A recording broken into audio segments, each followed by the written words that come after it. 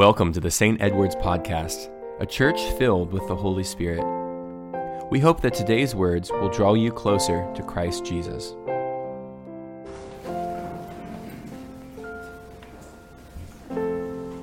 On Friday, I was taking my morning walk in our neighborhood, praying and thinking about many things as I normally do. And suddenly, as I was walking, I was overcome by just an inner emotion of joy. I began to contemplate the good news of the gospel. I had a sense of how truly good the good news of Jesus Christ is, the gospel. It truly is a joy to consider the grace of Jesus Christ.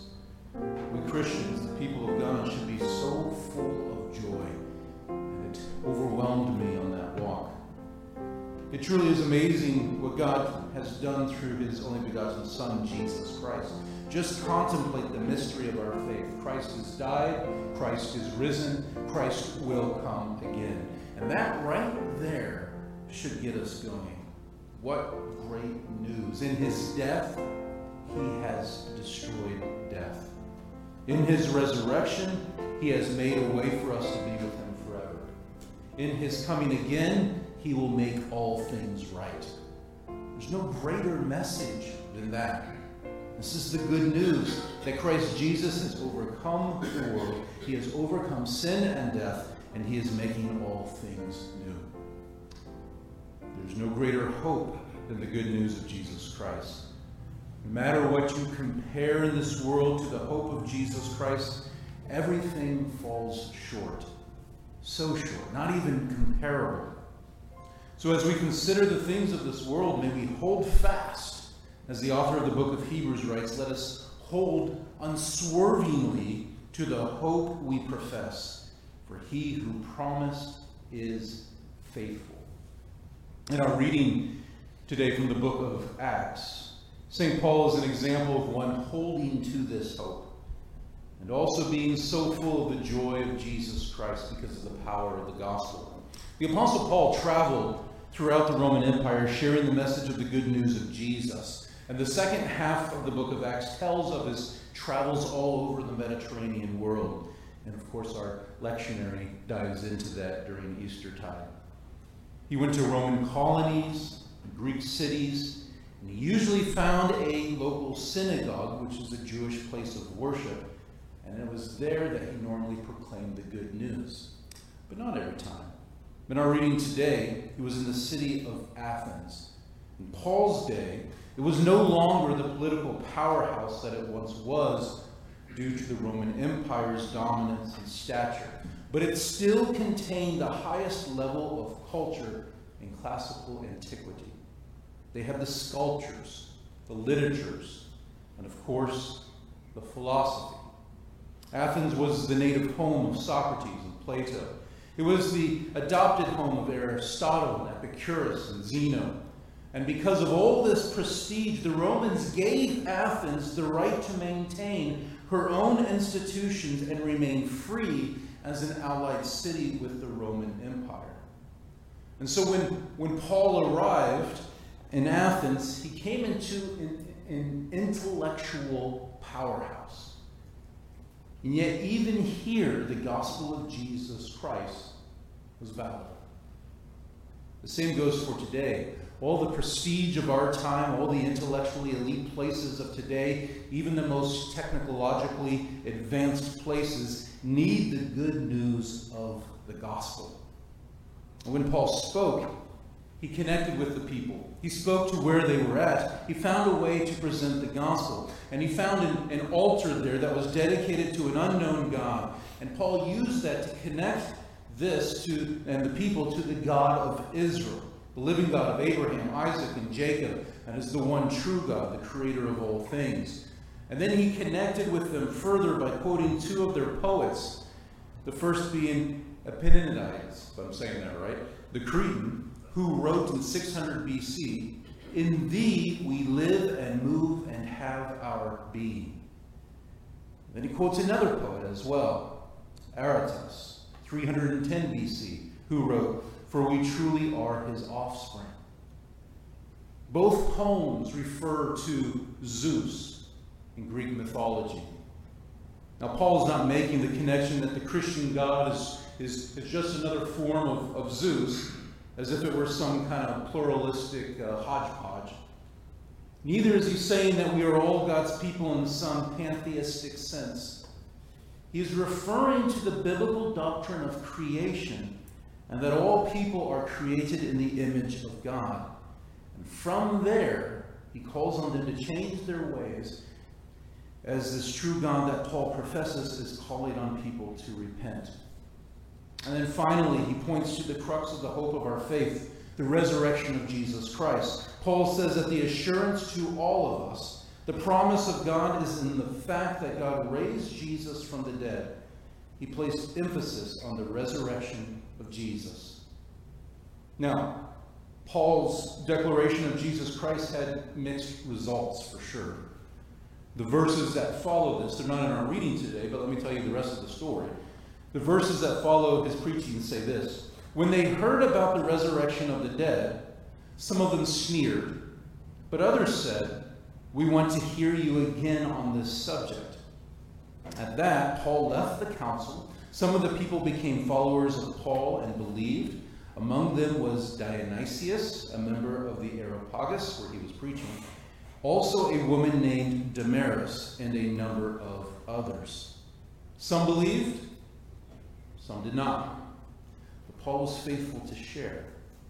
In like fashion, Paul did what St. Peter wrote about in our second reading today. In the letter of Peter, the saint wrote, "Always be ready to make your defense to anyone who demands from you an accounting for the hope that is in you.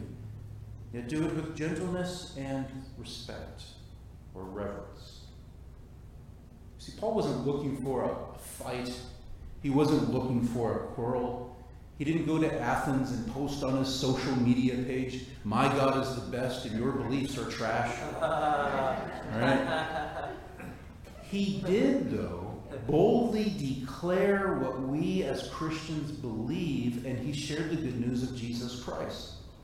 St. Peter said to share our faith with gentleness and respect, something we would all do well to adhere to. We are to proclaim Christ crucified and to point toward the hope of the resurrection. And if we suffer for that, that too is part of our witness, as St. Peter points toward in that letter. Paul was obedient to declare the good news. The joy that we have received in the death and resurrection of Christ is a declaration that we continue to share today. And as baptized believers, it is part of our baptismal covenant. That is our calling. That is our belief and mission. In the baptismal covenant, we are asked, will you proclaim by word and example the good news of God in Christ? And the response is, perhaps, but as long as it doesn't make me feel uncomfortable. No, that's not the response. No, the response is, I will, with God's help. We are to proclaim, joyfully proclaim the good news of God in Christ Jesus. And this is one of the main points of our gathering today, too. We often think of church as the place we gather for worship, and it is that, for sure. We gather on the Lord's Day to glorify God together.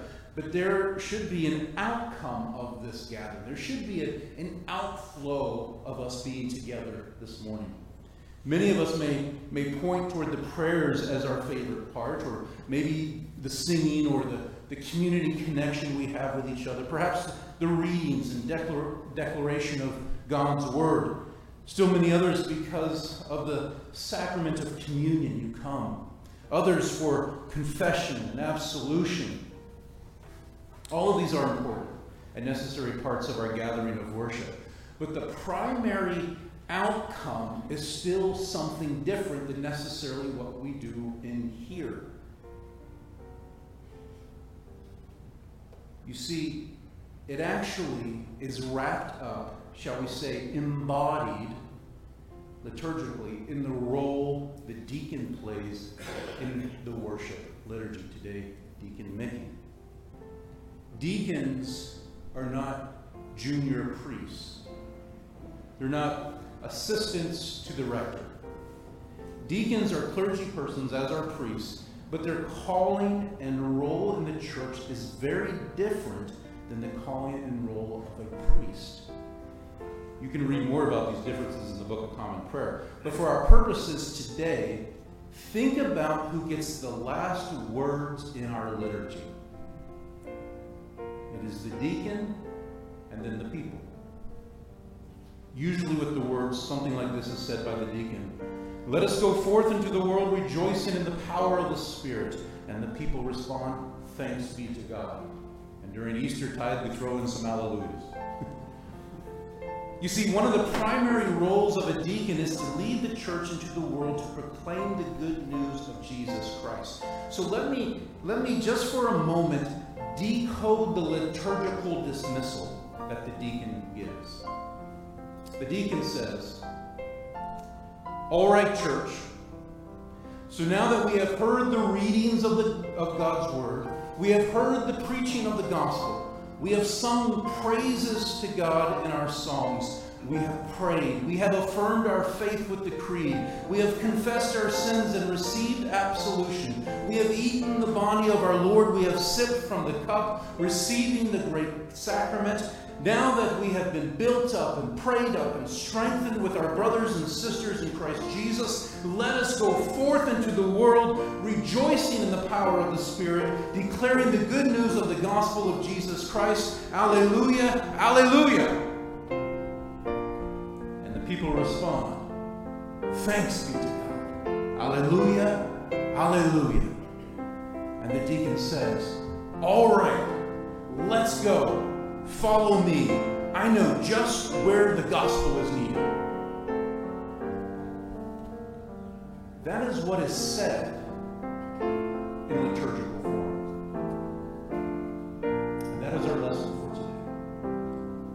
So following our reading from the book of Acts where St. Paul preached the good news, following our reading from 1 Peter where St. Peter said to share the good news with gentleness and respect, may we go into this world proclaiming the good news of Jesus Christ. Let the joy of the gospel, through the power of the Holy Spirit, fill you today, so that you can share this good news in the places you go in this world. Praise be to God. Hallelujah. Hallelujah. Thank you for joining us in this conversation today. We will continue to pray that our teachings are impacting you for the kingdom of God. If you'd like to learn more about our community, you can find us on stedwardsepiscopal.com or on Facebook. And of course, we'd love for you to visit us in beautiful Mount Dora. May God's grace fill you as you go in peace.